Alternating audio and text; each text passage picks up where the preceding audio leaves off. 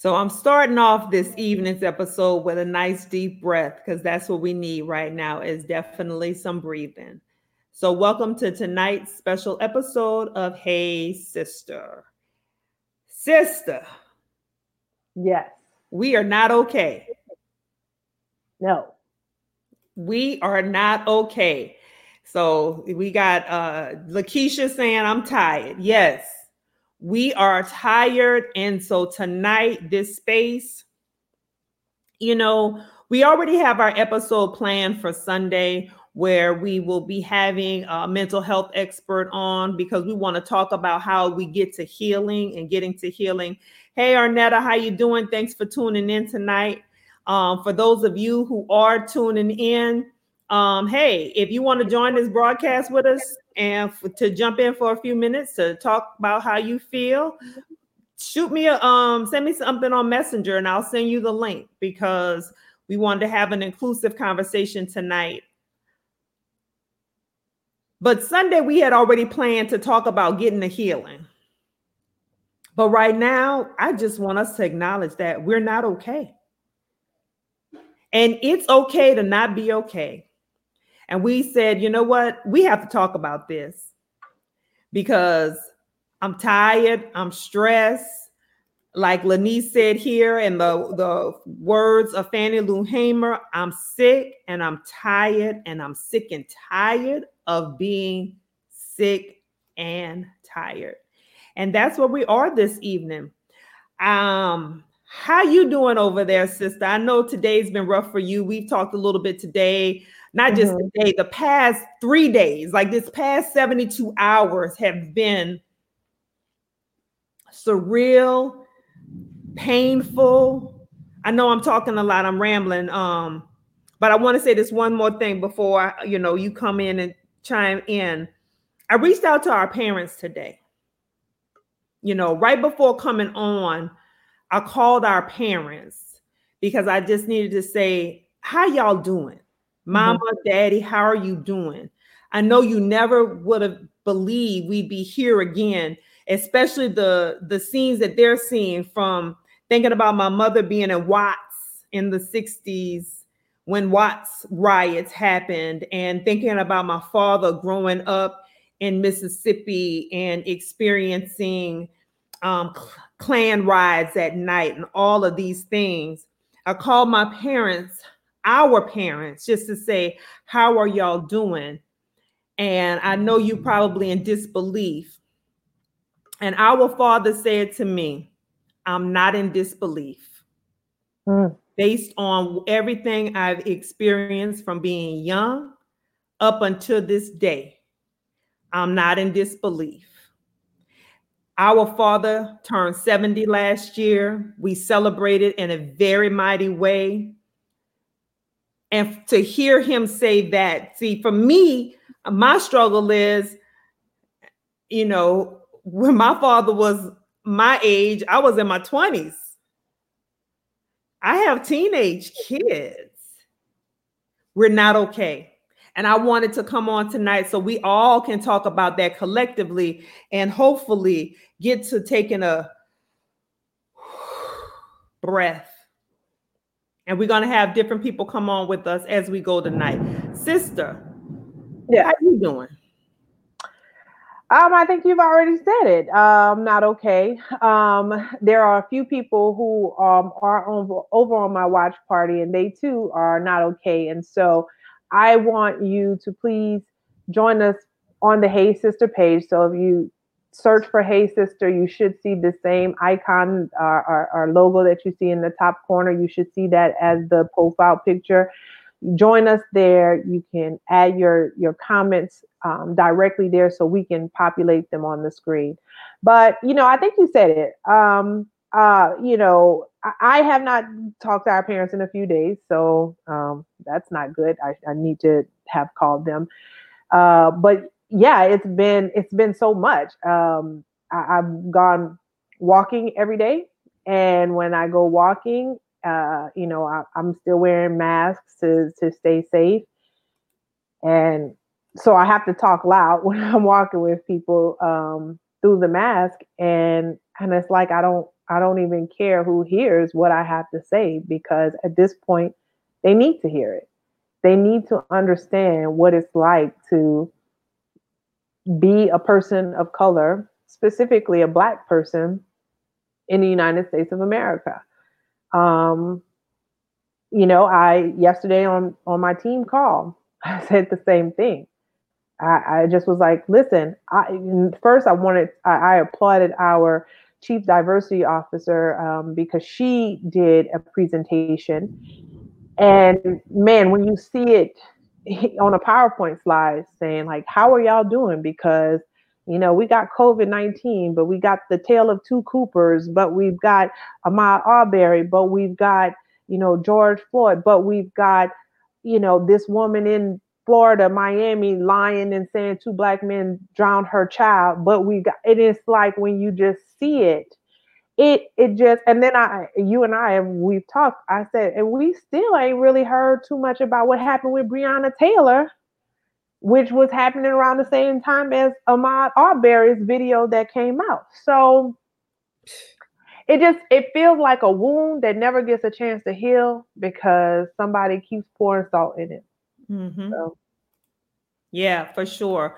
Well, we have a few people that are already in queue to come on with us tonight. And so I think you said someone said they wanted to come on with us. I'm trying to go back and forth to multiple screens. The messenger is not loading up. So if you're one of Christina's friends or one of my friends, shoot me a messenger that way so I can try to get you the link. But, we're trying to do double duty by being live as well as sending a link. But first, I want to bring up tonight my husband, because I think it's important for us to hear a Black man's perspective. We have a Black man who we grew up with in Thibodaux, Louisiana. He has a comment here. It says, "This is a very difficult time for our Black men. It seems that even when video footage and witnesses, we are still having to prove ourselves and innocence." And, Fred, I appreciate that. And thank you for sharing. But, it's even more than just proving innocence. It's proving humanity. You're having to prove your humanity. Because here's the thing. If someone commits a crime, yeah, go ahead and arrest them. It's not a death sentence. It shouldn't be. It should not be a death sentence. But for too many of us, it's a death sentence. If I'm speeding, give me the ticket and let me go home. And let me pay my fine, my fee, and do whatever. Let me show up in that way. But I wanted to bring, especially a couple men on tonight. So my husband is going to come on, and I wanted to hear from him as a Black man, as a husband, as a father. And so Jeffrey Sloan, welcome to Hey Sister tonight. How you doing, husband? I'm doing fine, even though you talked about me earlier with my glasses and my gray hair, but it's all good. It's all good. I'm just trying to fight the feeling of helplessness and hopelessness, because, as I comment all the time that, I was the first of my mother's kids who was born with full equal rights, and you would think things would get better and better. But this went on since I was born, way before I was born. And you would think that with time, it's hard to comprehend that we really haven't gotten any better. And to be honest with you, one of the most proudest moments of my life is when Barack was elected. But then it seemed to bring out all the ugliness within the United States, that things really hadn't changed. No matter how much you do, they're still looking at you as a lesser being. Mm-hmm. Now, this is a man who graduated Harvard, succeeded to be the president of the United States, and people still wouldn't give him his props because he was an African American or a Black man. And so how does that feel for the rest of us out here, just us normal people? And every day you go out knowing that you have to work twice as hard or 3 times as hard to get to a certain level. And then when you think you've made that level and everything should be okay, you get slapped in the face again and again and again. And it's life or death. That's what we're dealing with every day we go out the door. You know, it was interesting. Yesterday, I went out the house to go to the putting green. My wife said, "Don't you ever leave this house without letting us know where you are at." And I thought I had told her. But that brings stress to her life and my kids' life because of the fact that we cannot understand that we are human beings, and Black folks are human beings also. And we're in a society, and a structured society that was not built for us. And in some cases, you have to tear that structure down and build it back up. Thought we had done that, but obviously we haven't. We still have those same prejudices, racism. We have all these things going against us that we have to fight against on a daily basis. And, you know, even when it's not just blatant, it still weighs on your soul. It weighs on our families, it weighs on our kids. You know, it's hard to tell your kids that, you know, everybody will not look at you the same way, and just because of the color of your skin.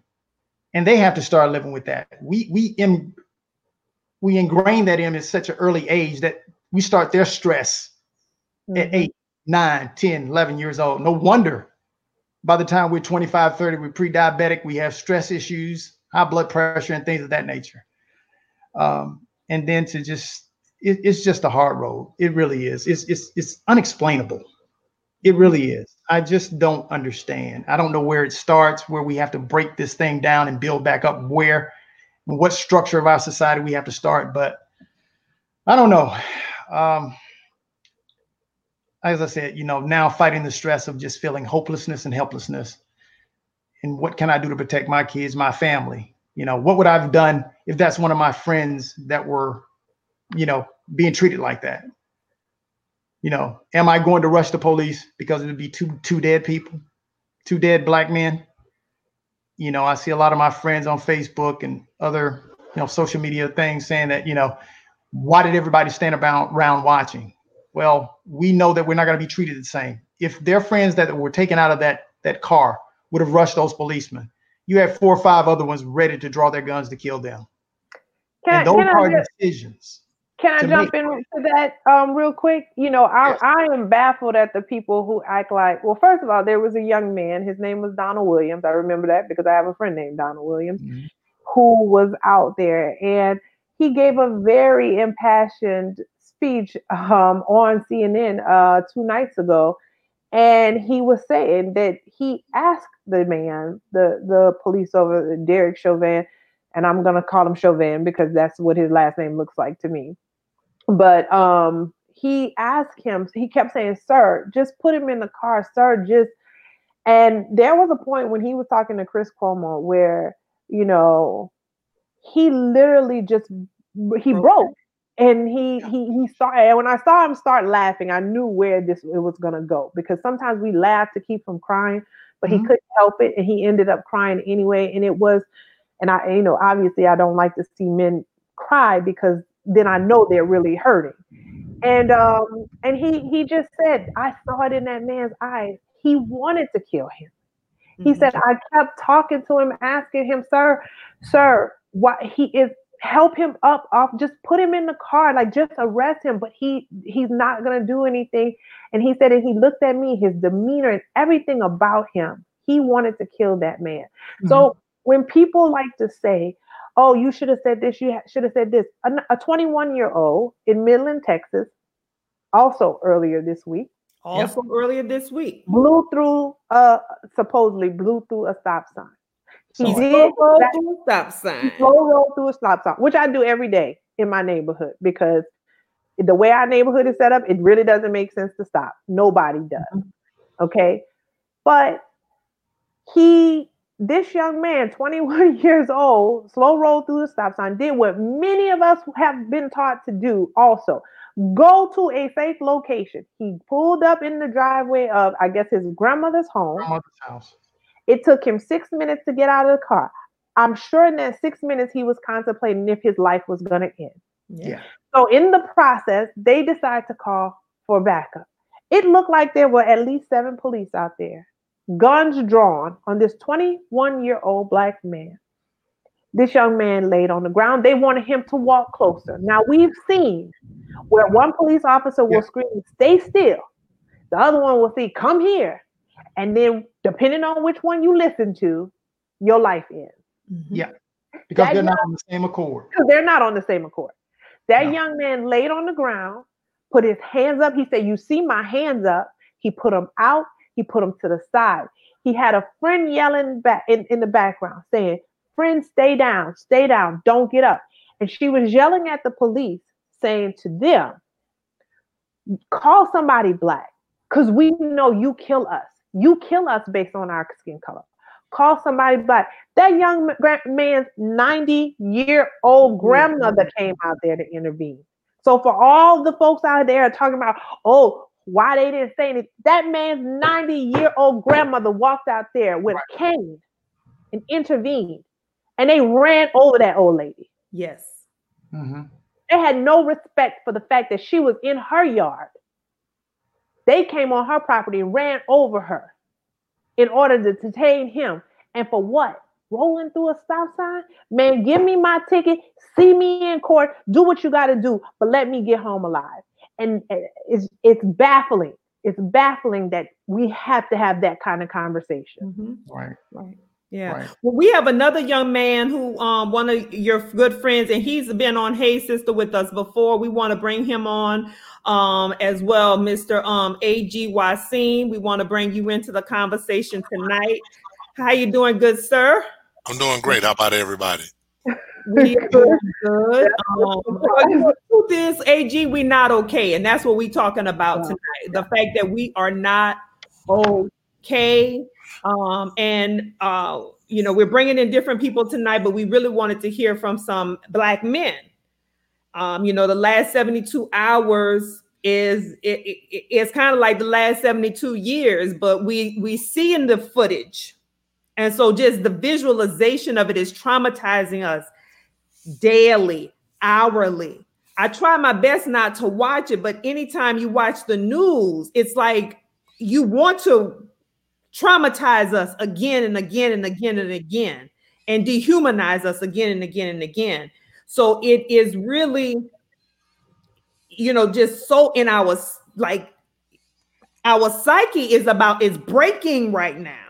At least that's where I am. And I know that you're the father of two Black men, young Black men. You're also a grandfather. You're father of a Black daughter and a young Black granddaughter. How are you feeling today? Well, one of the things that I know I'm having an issue with, and this is being honest, I had a kid that passed away about maybe 2-3 weeks ago. He was supposed to be going to Louisville University. Yeah. And people try to equate this with this young man, who, unfortunately is not here. When I say young, I'm 50. He was like 46. But and I tell people, it's a shame that this 50-year-old man, 46-year-old man is dead right now. And we having to argue with people and they're talking about Black on Black crime. Now, the young man that passed away, yes, he did get killed by a Black man, and nothing's been resolved, but that's because the police don't know who did it. But if they knew who did it, they would put him in jail. And what bothered me the most to see, my African-American sisters and brothers talking about Black on Black crime, because when a brother who's Black kills another person who's Black and they know who they are, they go to jail. This man murdered this man in front of everybody. And the fact that people act like they can't understand that, I don't expect for the white people to understand. I'm just being quite frank. I've seen it too many times, but I would expect that us as Black people would understand that. And for me, it's a little more personal because my first cousin, this gentleman stayed 4 or 5 houses down from her. They know their whole family because Jack Yates is in Houston, 3rd Ward. I got family that's from there. So it's it's just sad that it even happened. And as someone who, I have a young son, I have an older son. My older son lives in Houston. My young son lives here. And quite frankly, I don't let my son go nowhere. He's 15 years old. When I was 15, I was kicking it. I was, all over the place. Didn't have no cell phones, couldn't contact nobody. As long as I let my mama know where I was at, I was good. I don't feel comfortable with my son with that. And then I deal with so many other young men, that, I deal with probably my organization has 200 young black men, that's in it, and quite frankly, even about, another 40, 50 white young men. And it's just sad, man. Like, that our society's at this point, because I'm 50. My brother Jeff is a little older than me, but we would have never thought that, and I know I would have never thought that we'd be dealing with this, in 2020. Like President Obama said today, there's no way in the world I would have thought that we'd be dealing with this in 2020. And it just shows how deep the hatred is. Because I tell everybody, to me, it appears like it became more once Obama became president. Like, I don't think the hatred's always been there, but I think that they hated it so much that they have to come stronger with it. Think of all the black men, like before Obama was in office, Rodney King, a couple of, the shooting in New York, but now it's like almost every month. Some young black man is being killed by white people who don't like him because he's black. And it's just becoming and those are just the ones we see. Right. Because I guarantee those are the ones we see. The last 72 hours, there's probably 100 that we didn't see. That part. That nobody will believe them. That part. That nobody will, if you, because the rule followers want to follow rules, but when you try to tell them to follow the rules, I'm going to call the police on you and tell them an African American man is threatening me. That was the worst. Like for me, I hate to see the brother pass away and that, him dying, that, that's on a whole nother level. But to see this white woman literally going to her show, to see, like, for it to be everybody to see, like it is no way. Like, let's just take, if she would have just done that to a white man, America would be up in arms. This woman is complaining that she's threatened. But she put on a show, this African American, saying all the trigger words so that the police can come there already enraged inside. Because this, if George Floyd, if he wasn't, he was a big guy. So as a big guy that's 6'5" myself, I know that white, smaller police officers sometimes get intimidated by me. I've seen, like other big guys that I'm around, they get intimidated by the big black man. Like, and quite frankly, we're some of the nicest guys around, in my opinion. But it's they're intimidated. And to even know that, just think, to know that he actually worked at the same place with him at an after-hours club.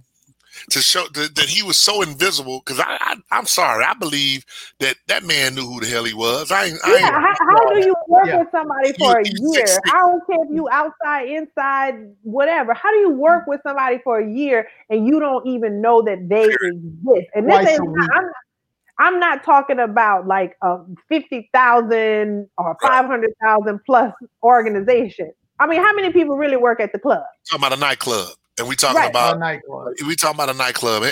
We all, you young ladies are a lot younger than me and Jeff, but as an older back, I know everybody that was in the nightclub, and I just was going there to kick it. I knew everybody worked there. You know what I'm saying? So they had to know each other. And the bouncers. You know the bouncers. You know the police. The bouncers, security know each other. They do. So I mean, come on, man. They got to work together. And I got in late because I was getting food. I had to drive all the way out to Lake Nona, and pick up my son and drive all the way back. But I want to know, and y'all can answer this for me. Maybe I missed it early in the show. Is there any way that we as black people can come up with an agenda that we agree upon? Because I'm seeing so many people that we're so disjointed. And the one thing that we should agree upon is that we should not be getting killed. I see people on my Facebook that are defending it, I mean, black people. I'm talking about, and I'm sitting there like, are we really doing this? Is the self-hatred that bad to where we can let someone tell us that, this young man did something? And when they put out the film that showed, that he was a model citizen, yes, sir, no, sir. You saw no resisting arrest. And just think about it. If it wasn't for these cameras nowadays, because if it wasn't for these cameras, those guys would have got off. And they still may get off. But because we already witnessed that with Rodney King. but they definitely might not have even got charged, which is crazy. Right. Jeff, you were trying to chime in, and we have a few comments I want to bring up on the screen here as we go. The thing is, and this goes back to the Central Park piece. Yeah, she put on a show, but she didn't fit the description that we normally associate with the racist MAGA hat wearing Trump lover. She was actually a person who donated to the Obama administration. That part. Was a card carrying liberal. So that tells you that even your liberal friends have biases. They know how to work the system. They take control of that privilege and use it against us when needed. So you really have to be careful about identifying who is on your side, because even your so-called friends who you think are okay, they have and carry that implicit bias. They also sometimes misuse their privilege. So they're not always your friend. Now, going back to what AG said about some of Black folks who are trying to justify this, some people you just have to let go. And you can't engage with stupidity with them because they're holding us back from thinking positively about what we should do. Yeah, you can engage them and have, a quick conversation, but don't go into the rabbit hole with them because you're not going to change their mind. They're just going to knock you off track. And that's one thing I think we have to do as Black folks too, is not get off track and get distracted by little things about ignorance. That's what they are put in there to do. And it's, it's not even getting just distracted by the ignorance. It's being distracted by those who have self-loathing and self-hate, because they also don't understand that they are a victim of growing up in a system of white supremacy, a white focused educational system. And so there's so much self-loathing and self-hatred that it manifests itself as well. So I'm going to pull up some of the comments, and then I'll let you two gentlemen close out, and we got another guest we got to bring up. So, we have the dog walker in Manhattan was the worst. Sean Richardson here says there needs to be severe consequences for falsely calling the police on Black people. It needs to be treated as a hate crime. We have another comment here, says the weaponizing of racism. And not only do white women do it all the time, when they do it, it goes unchecked. It empowers others to do it as well. Let's see what else we have here. We have some agreements, and we have another one that says that officer knew he was being filmed and arrogantly kept his knee on his neck. It is so blatant now. And yes, be aware of white liberal bias. And so that's those comments. So gentlemen, any closing remarks before we bring on our next couple of guests? Yeah, I'll go ahead, Jeff. My biggest thing is we need to make sure that we don't fall for the propaganda. We know, like, I don't care what nobody says, they're setting the fires, they're doing the rioting, they're doing things that, that we're not doing, but they're trying to put that off on us, that we're the ones who are doing that stuff. And, because I don't care what nobody says, goodness well, you can't go burn down a police station where they got guns and they got rifles, and they already showed us that they don't have no problem killing us. So if we're being aggressive to that effect, then I refuse to believe that they would not come out and shoot us. And then you saw I don't know if you guys saw on Facebook where they showed the police officer who started everything at Targets. And they want to make it out that we're the animals and we're the people that are doing the wrong thing. So like Demetrius said, the whole self-hate and self-loathing, it comes from like over 400 years of oppression, because we want to believe, that we're the ones and we're not the ones. So that's, that's something that we got to make sure we make sure that everyone knows that we're not like that. Well, I just want to know who burned down Boston when the Patriots won the Super Bowl. That part. We don't burn stuff down like that, but that's another factor. we might burn a barbecue pit. We're gonna leave that right there. Yeah, okay, that part. Jeff, closing remarks.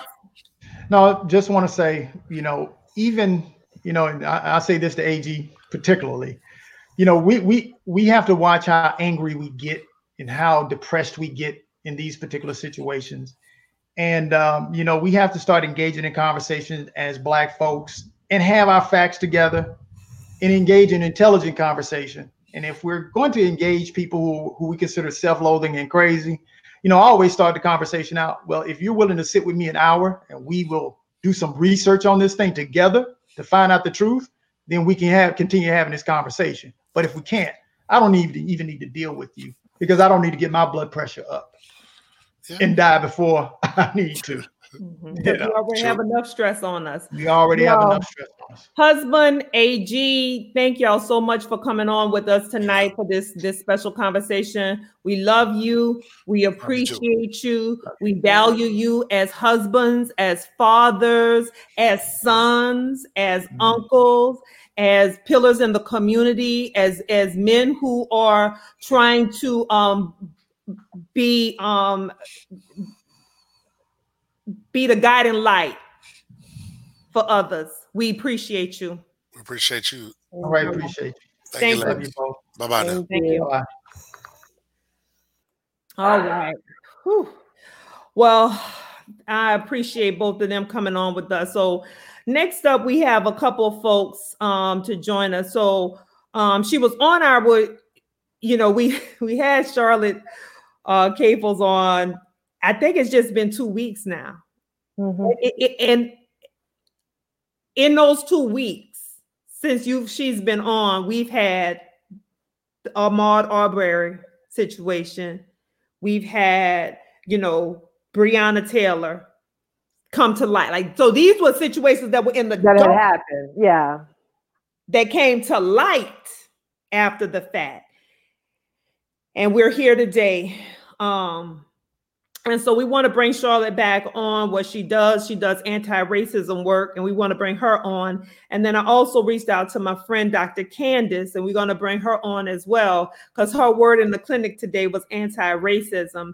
And as you know, Dr. Candace is a pediatrician and the mediatrician, and has her Kidding Around with Dr. Candace podcast. She's a family here at Hey Sister, but we want to have her on because we want to talk about how do we have these conversations with our children and how do we keep them whole. So Charlotte and Dr. Candace. Charlotte, we got to unmute your microphone, Charlotte.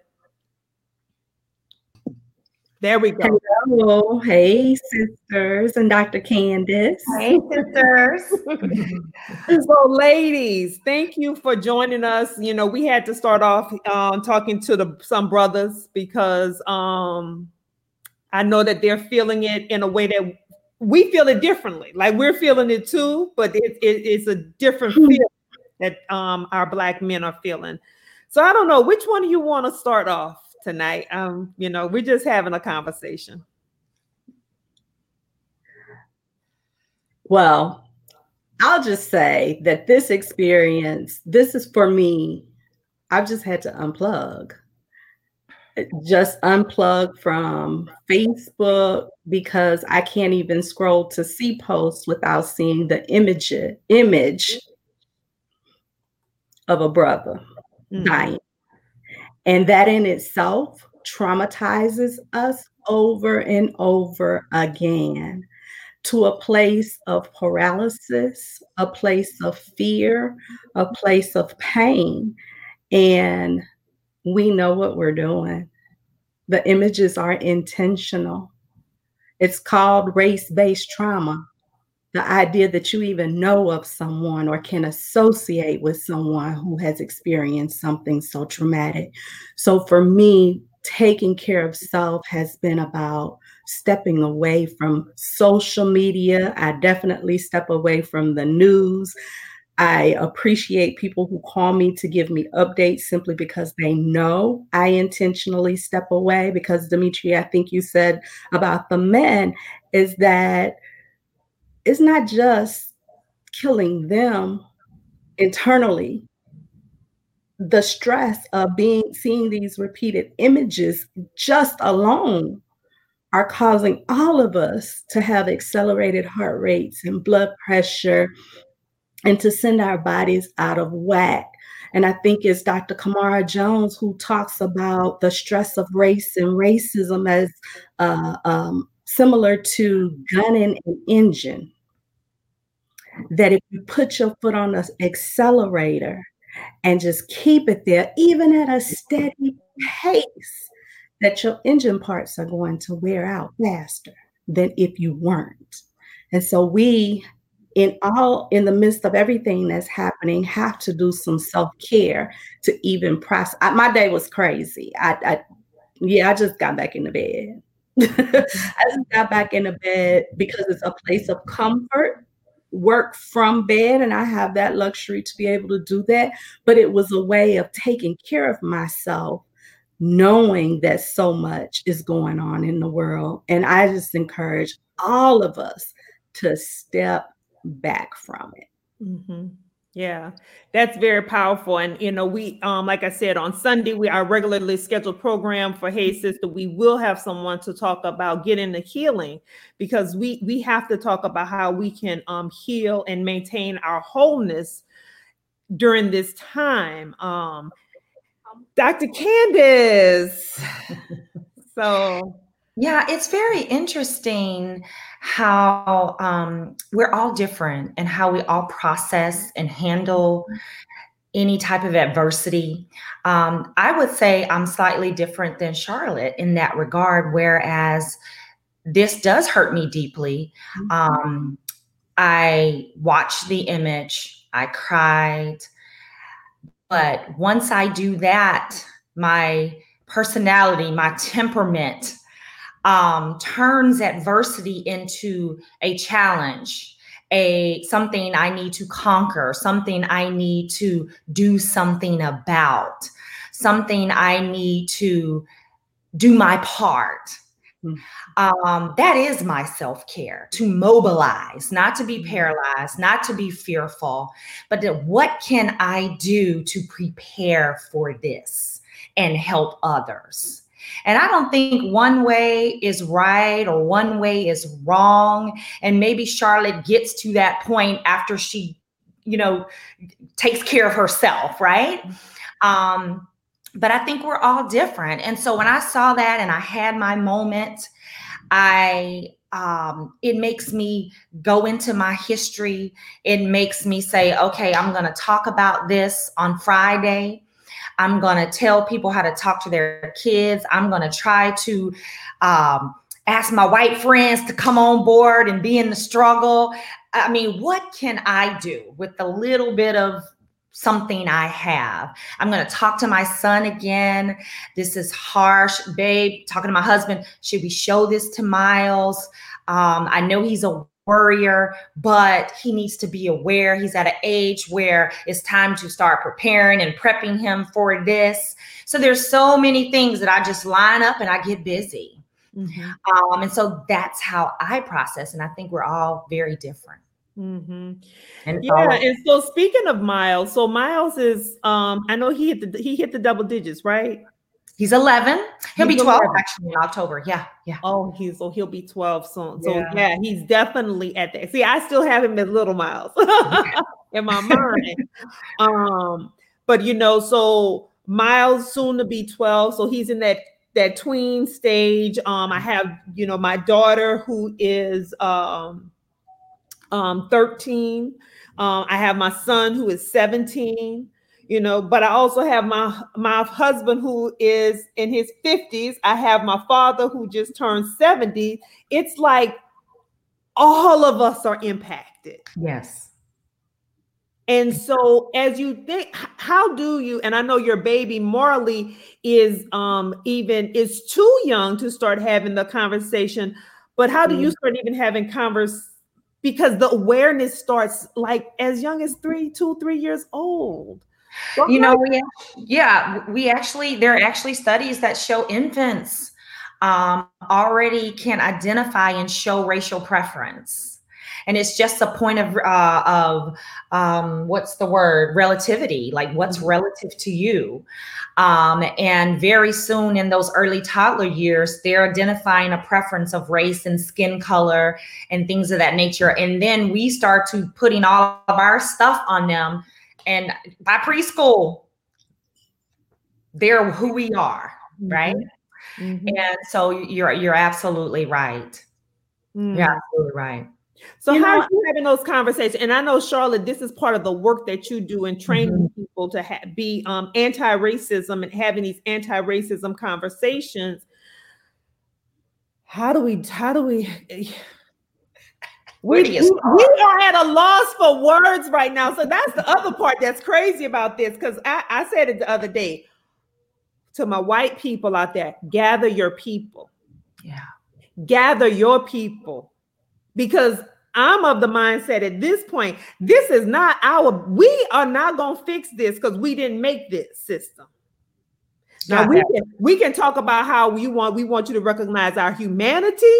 We can talk about being a part of the solution, but we didn't create this equation.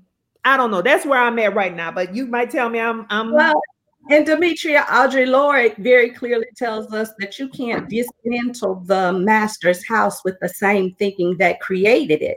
So in the anti-racist realm, we don't believe white people have the clue to undo it. It will only be through our leadership that they can follow and act in a way. And I want to clarify, my stepping back is about getting clarity, because we can do some stuff that makes it worse than it is. And oftentimes when we see white people acting, sometimes in response to our requests, they're not clear about what has even happened. And so the action makes the situation worse. Then we retaliate because there's a negative impact on us. And then there's this cycle of anxiety and fear that takes white people out of the conversation when people of color are not clear. And so even as people of color wanting to act, we've got to know the history. Even I think it was AG was saying, the surprise after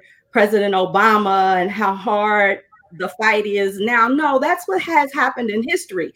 But have we studied it to know that there is always a hard pendulum swing after we make any progressive gains that set us back even further? But we're not clear. We like to say we're woke. Well, we don't even know what sleep feels like.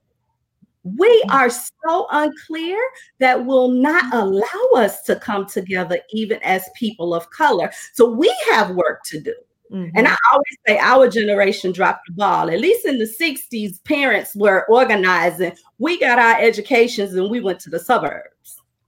It's time. I'm not going to say we dropped the ball, because I'm going to say, because, I think it's a collective responsibility. Because it is a collective responsibility. But we have not educated. Did they pass us the ball? Huh? Did they pass us the ball? Well, maybe they didn't pass us the ball. So choice of words. So now I can say my parents took me. My parents taught me. My parents showed me and had accountability. I couldn't just go take care of myself, even if it was taking care of my siblings, the people in the neighborhood. So my parents did give me that responsibility. So, but I would say, my girlfriend say, I'm good. I got my job, my 2.5 kids and a dog. I'm going home. You go to the meeting. I think that collective, I have to say it's a collective responsibility. I've been quiet and I've been listening, but, our parents, I remember us growing up watching Eyes on the Prize series. And I remember us being very much told, again, these stories about, both of our parents were the product of integration, but they had very different integration experiences. So we talked quite a lot about that growing up. So I definitely think they equipped us. But my father and I have always had this conversation where I refer to our generation, if you will, as the hip hop generation, so to speak. So I say, there was a disconnect between the civil rights generation and the hip hop generation. I personally feel like the civil rights generation, once the Brown versus Board of Education, and once we were allowed, if you will, to go to the same schools, to eat at the same lunch counters, to do those things, then the focus for a lot of our parents was, I have to make life better for my kids. Right. And that making life better looked like allowing my kids to go to a school that they previously couldn't go to. A lot of that better looked like moving into a neighborhood that I previously couldn't live in. And unfortunately, to me, my dad and I always have that conversation about, was integration the right thing to do?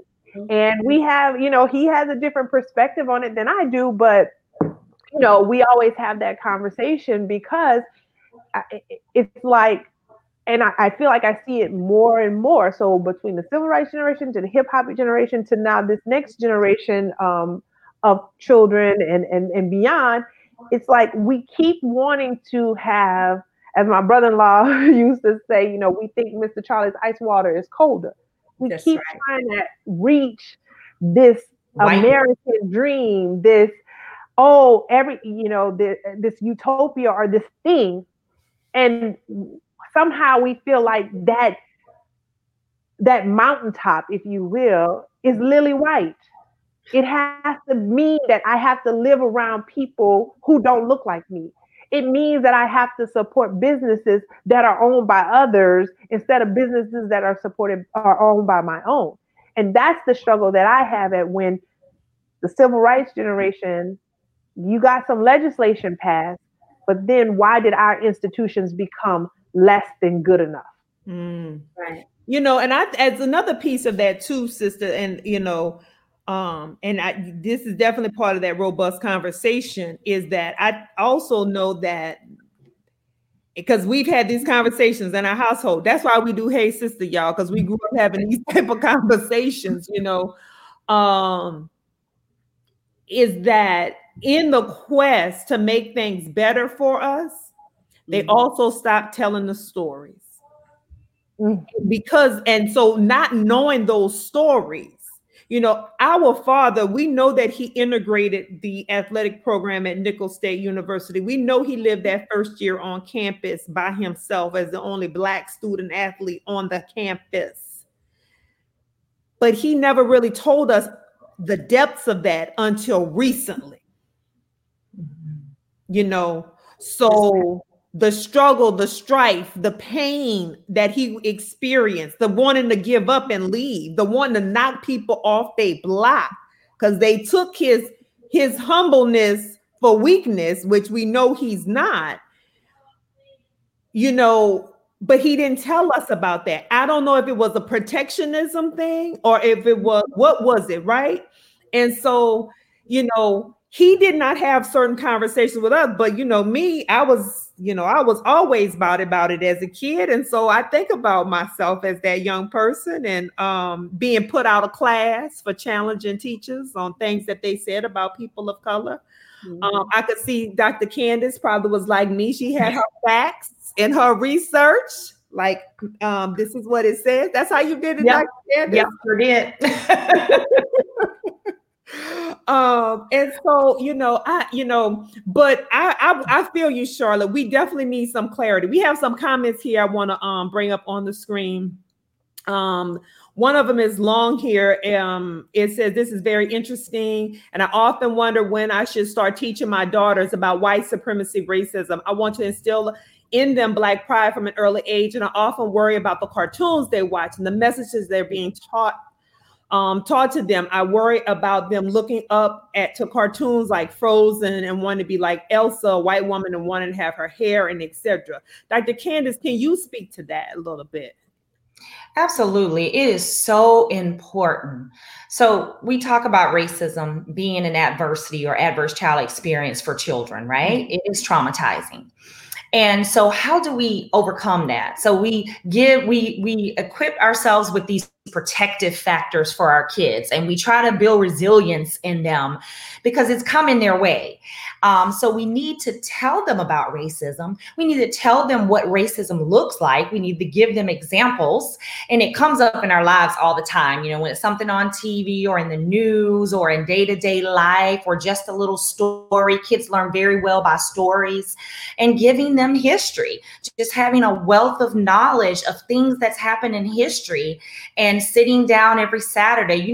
Jewish people, Asian people have Hebrew school and all of these different avenues to make sure they have positive racial identity in their culture and their religion. And we don't do that as much. And we should do that with our kids so they know where they come from, know who they are.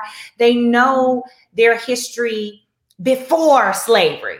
how much of a wonderful civilization Africa was, and those types of things. So all of that would give them a positive racial identity, which is a huge resilience factor against all of the trauma of racism, to give them the ability to heal themselves, to overcome that when it comes their way, and be equipped to handle it and call it out and have a plan for, this is what I do. My mom taught me about this already. Mm-hmm.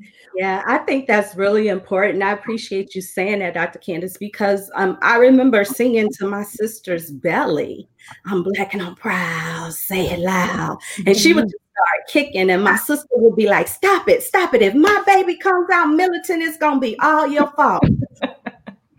But she had a line of Black dolls for every age bracket there could be before she was born, because we knew those messages were important for them to have, or for her to have. But it was at age 2 that she came home from school and said, "Mommy, I don't want to wear my hair in braids and beads anymore because they're ugly." And we knew she liked shaking her beads all over the place. And we read "I Love My Cotton Candy Hair" every night. At 2, in preschool, in daycare, she had already received messages about how her Blackness wasn't beautiful. Mm-hmm. And that conversation was just the beginning. At 2 years old, a conversation about Black beauty and the messages the world will give you, even the people that we leave you with. Mm-hmm. If they have authority over you, will still give you negative messages. And even when you hear mommy and sister saying and doing some stuff that we've told you does, and it doesn't match, you call us in. So at what, she's 8, 9 now? When we boycotted Papa John's and she didn't go there for that first Friday for pizza night, mommy, I thought we were having pizza. Why are we not going to there? Well, baby, they're not so nice. They're white people in there, aren't there, mommy? Her mama is calling me on FaceTime saying, "Let me tell you what your niece just said." Because she's uncomfortable having a conversation.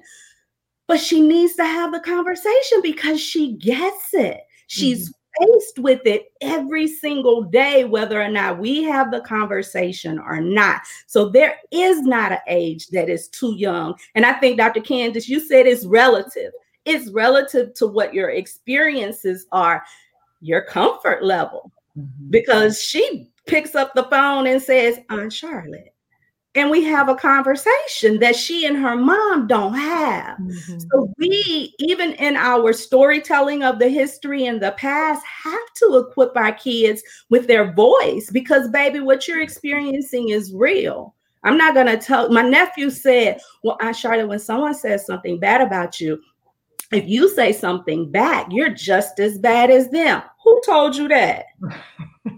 Where'd you get that message? Because no, baby, you should always use your voice to stand up for yourself. We have to be strategic about it. Well, I have a comment over at my watch party, and I'm going to say, Kenyatta, come on over to the Hey Sister page so we can make sure we see it. But I wanted to read it because she said we try and have these conversations with our kids, but it's so different for them because most of their friends are white. Then we come off as not being accepting. It's only when something drastic occurs, then their world is shook. And, I will say this, having at the time of us growing up in Thibodaux, we were one of the first Black families in our neighborhood, if not the first. Okay, we were the first Black family in our neighborhood. And I know, Charlotte, when you were on the last time a few weeks ago, you mentioned having your first sort of racial experience at the age of 2 with someone calling you a racial slur. For me, I can remember it as early as the age of 6, and it was because my neighbors, the young lady that lived next to me, or the girl who lived next to me and the girl who lived next to her, they would play with each other every day. But they would never play with me. And it was only until one of them wasn't home that they would come over and play with me. But then as soon as the other one came home, then they would go back to playing with each other. And it was as if I wasn't even there. Mm-hmm. I recognized that as early as 6 years old, that the thing that made me different was I had brown skin. Mm-hmm. And I think sometimes as parents, I'm not a parent, so, take it with a grain of salt, but I think sometimes parents we shy away from these conversations because we want to protect our babies. Mm-hmm. But the truth of the matter is they are bombarded with these images, with these conversations. As Sean mentioned about Elsa. Hey, Elsa Frozen, that's a great movie, but so is, The Princess and the Frog. Well, I mean, I'm saying for a kid, like the kids love it. Let it go. There's a lot that they should let go, but they love it. But then, so was Lion King, and which we know the real one, not this new situation, but the animated one. That was on the continent of Africa, and even though it was animals, it had great, imagery and message and theme. So I think that there are ways to balance it, because whether you have the conversation, it's kind of like sex. Whether you have the conversation with them or not, the messages are out there. They're going to get them. Mm-hmm. So there was a couple things there's a lot of comments here. So I'm going to kind of flow through some of them. We had a few, Katrina agreeing with you on several things, Charlotte. And she was like, child, we need to be honest with our children from jump, in my opinion. But she was talking about agreeing with you. We had another question here. How do we teach them without traumatizing them? I think that's part of the great challenge that we have. Let's see what else we have down here. The only way to protect our babies is not to tell them the truth. Our role as parents is to prepare them, arm them, and be real with them. I think that means then we want to tell them the truth. Right. Yes. I think that's what. Yeah. Okay. And then we have another one, right? They need to stand up for themselves, period. When they get in trouble about standing up for themselves, tell your child, tell them, call my parents, and I will wait. And I absolutely, that's a conversation. That's what she's saying, is to tell them the truth. That's what but even that one is hard. I listened to D.L. Hughley, who talks about his son, and this was something that I saw. So of course, with George Floyd's situation, there was another video that came out, and I think people were saying it was in the UK. I don't know, but this young man was wielding a knife, and the police were, trying to get it out of his hand. All white people in this situation. And they ultimately hit him with a car to knock him down, and took the knife, and then they arrested him, whatever. And, of course, the feeling was, if he was black, he would have been dead. He had a knife. He was trying to break the window of one of the police cars, whatever. But it was apparent to me that he was mentally, he had a different ability. Let's put it like that, different mental ability. And that's one of the things that D.L. Hughley has mentioned about his son. He's like, what really concerns him is if his son gets stopped by the police and he does not understand what is happening. And he said he has told his son, just tell them, call your dad, just call your dad. But again, if you get an asshole, and pardon my French, but if you get an asshole who doesn't have the mental capacity to even recognize somebody who has a different ability, mental capability, and they don't care, would they even do that? And that's a whole nother part of the conversation that, this is happening to Black men and women who have all their faculties, but so many, these type of crimes are on the rise for those who have mental challenges. Yes. For people with autism, this is very, very real situation, and a very scary situation. And so Black people with autism are on the spectrum in any way who may be having a mental health break. We know those numbers are higher, and we don't always see those on film. And so that's the thing what we're talking about. So much of this is we are not seeing on film. And we have so much, work to do. So how do we do the work? I know I wanted us to just go an hour today, but let's get a little positivity about, what you do. The situation with George Floyd is just absolutely unconscionable. It's hurtful. It's painful. There are riots in cities all across this country. There are protests in cities all across this country. There is unrest in cities all across this country. And it's because it didn't just start with George Floyd. Right. We have seen it too many times. Yeah. Too many times. And so how can we're not okay. We are not okay. And it's okay to not be okay. But any words to help us start to get okay? I'm going to go to you first, Charlotte. On the airlines that none of us are flying, they tell us to put the mask on yourself before you take care of your neighbor. And that is when it comes to health, mental health, but it also comes to education and learning our history as well. But even bigger than that, I think the one thing that we have to do is build relationships with each other. How many of us have authentic, genuine relationships where you will tell someone your deepest pain? We're having a conversation now, but the conversation we would have off camera would be a lot more intense than what it is now because of our relationships. And so how do we begin to walk through life every single day being genuine and authentic as people of color and not switching it up when we talk to white people? How about we don't even challenge white people enough to call them white people in front of them? And my pet peeve is whispering. Why are you whispering? White people are going to be okay. Every system in this country was built to take care of them. And you want to whisper? Yes, because we've been taught to in order to stay safe. But that's some of the stuff that we do. Code switching. That's my favorite. Switching it up. I'm professional on the phone. That's stuff that we do that perpetuates. And so having to learn how we show up that give white people and systems permission to continue doing what they're doing. And then even the expectation that I see you down there, Katrina, talking about not me. I think that's why we connect.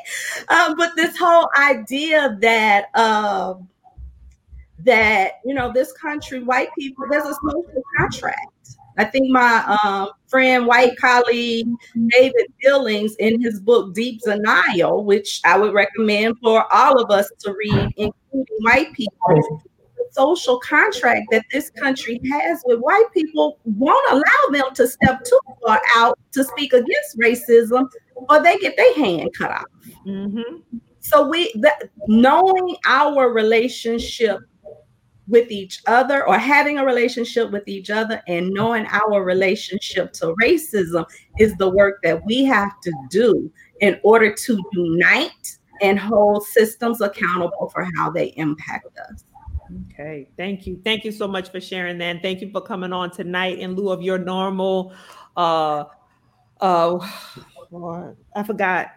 Knowing we know better, do better. Yeah, thank you so much. Dr. Candace, your closing remarks. I'm always going to come from that pediatric perspective. That's my live, eat, breathe, sleep thing. Mm-hmm. So anyway, as far as our families and our kids, absolutely all the things we've talked about with making our homes, our kids, our families well-educated, self-determined, advocating for ourselves, being strong in who we are, so that we are prepared to go out into the world and present ourselves and advocate for ourselves. So in any way that you can prepare your kids for that and talk to them along those racial lines, do so. In my field, I continue along with tons of other African-American women doctors whenever I hear, see, feel, even think something is racist or discriminatory, to be able to ask the question, what do you mean by that? No, and you call it out. Mm-hmm. And when we ask that question and put them in a spot, one of the favorites I always hear is, Black, African Americans 50 times more likely, and And so then it's race is a risk factor. Yeah. And then I raise my hand and I say, well, when you give that stat, like my good friend, Dr. Tamara Lewis, when we talked to my podcast, and she heard a terrible story like that in a big conference. And it's like, you gave that stat and it paints us in a negative light, but why are you seeing that in your research happening? Why is that happening? She knew the answer. And oftentimes the presenters don't look for the why. And deep in that why is distrust, is a history of Tuskegee and unethical things happening to African Americans, are real things rooted in racism that keep us from being healthy, that keep us from being whole. And so we have to call these things out when we hear them, when we see them. I do think that we can get further when we speak their language. Just like I talk to people about reaching kids and disciplining their kids and getting their kids to obey and have good behavior by getting on their level. Mm-hmm. And so I do think there's a level of cleverness in that. Like you said, strategy. Mm-hmm. And in our deliverance of that. So when we sit in these tables and we're in a C-suite conversation, if we hear something that doesn't sound right, we should be able to call that out in a way that it is received. And then we still walk out of there like, y'all just don't know, type of thing. Okay. And so I think that's important, that we do not sit back and let this stuff fly. And any chance that we get to be in the boardroom, that we are putting our agendas in there, that we are infusing and fighting for our people and fighting for equity and making sure that our needs are being met as much as possible. Okay. Well, ladies, thank you so much for joining us tonight. I'm going to, release you all. Thank you so much. We really appreciate you. We needed to hear from you. Your perspectives are valued so much. And we thank you for being a part of the Hey Sister family. And we want to acknowledge you too as mothers. I know you don't have biological children, Charlotte, but you're a mother to many. So as mothers, as aunts, as sister, wife, friend, we want to acknowledge you and celebrate you and thank you for showing up today and being in this conversation with us. And I just want to affirm you, because we need to affirm each other more often as well too. So thank you. With that being said, thank you. Thank the two of you for holding space where people can feel and be. Yeah. Thank you. All right. Thank you so much for having me tonight. Enjoyed the conversation. All right. Thank you. Thanks. All right. So, sister, I see we have a few more folks saying a great conversation tonight. Great convo. Great show. Mr. Robert Payne, you're supposed to come on with us, but I'm going to catch you later. Yes, thank you for what you're doing. Thanks. Really enjoyed the conversation. So we had those tonight. So we're not okay. I know we're not going to be okay by Sunday. We are thankful that there was an arrest today. We think that there are more arrests that are due, but more so than the arrests,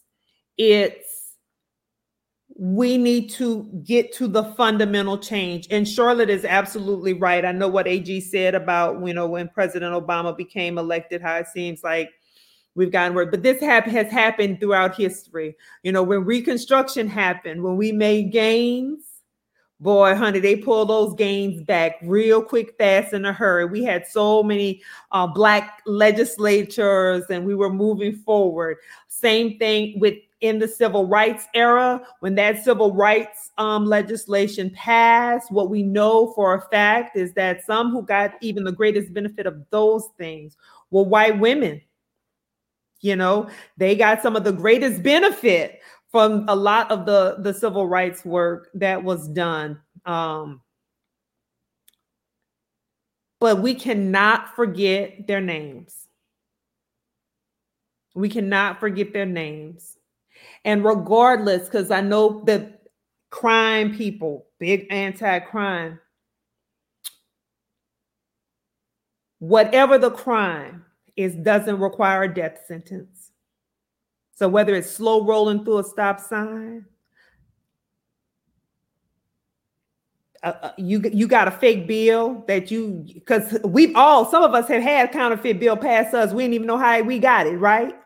Mm-hmm. Whatever the crime may have been, didn't deserve a death sentence. We know that sitting in your house don't deserve a death sentence, and someone coming to your house. We know that playing in the park as a 12-year-old Tamir Rice did not deserve a death sentence. These death sentences have to stop. And the only way we get to that is if we start confronting the very real issue around racism in this country. And so maybe part of the bright spot tonight is that multi-ethnic groups of people, white people, young people, older people, Black people, are all out protesting all over this country. So maybe that is the bright spot. So I'm going to hold on to that and hope that we can start getting to the root of this issue so that we can dismantle this system and build anew. That's my closing remarks. Sister?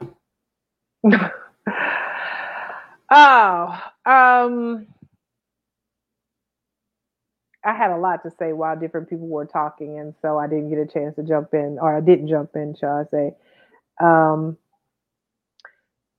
To what AG said about what Black people getting together and having sort of an agenda. There are Black people who have done that or are trying to do that. I haven't yet read the manifesto that the piece that came out in the Washington Post, but I will definitely do that sometime soon. But again, even if we wrote all of the pieces down where we need to be, where we feel like we've been hurt, harmed, disrespected, it won't change people who aren't willing to change, because this is not about them not knowing what our feelings are. Again, we have been watching white people gather their children and bring them to public lynchings for decades. That is not new. At least a century. At least a century. Or more. And we know that, this idea that we're not seen as human beings, but some of our ancestors were raped by their slave masters and had children, thus all of our different hues or what have you. Clearly understood our humanity, because if we were not human, we wouldn't be able to procreate and bring forth life. So I just have so many thoughts running through my mind right now. I think, I want us to get out and vote. And I don't want us to just vote in the presidential election. I want us to vote even for the school board. I want us to support Black businesses and support each other, because we don't have to spend our money with corporations that don't support us and our causes. There are other people that are out there doing things that we can support. I do want us to serve on juries, because what's going to happen is this man is being charged with 3rd-degree murder. We know that that is not right. Well, they're already trying to paint the picture of George Floyd died because he had underlying health conditions. Well, if he was going to die, then he should have been allowed to die his natural death and not to die with somebody's literal knee in his neck. That's what he should have been allowed to do from a human standpoint. Mm-hmm. So I have so many thoughts, and I'm tired like everyone else. But I'm not holding back anymore. So whether I'm in a meeting in corporate America or I'm on Hey Sister, I'm going to say exactly how I feel. And for anybody who has a problem with that, I'm sorry, but you'll get over it. I'm not sorry for what I say. I'm sorry, but you'll get over it, because your hurt feelings is nothing in comparison to the mothers, the fathers, the family, the friends who have to bury their kids and their loved ones, like you said, for shit that shouldn't even be a death sentence. So, yeah, I hope that mountaintop, that place, that promised land that Dr. King spoke of, hope we get there one day.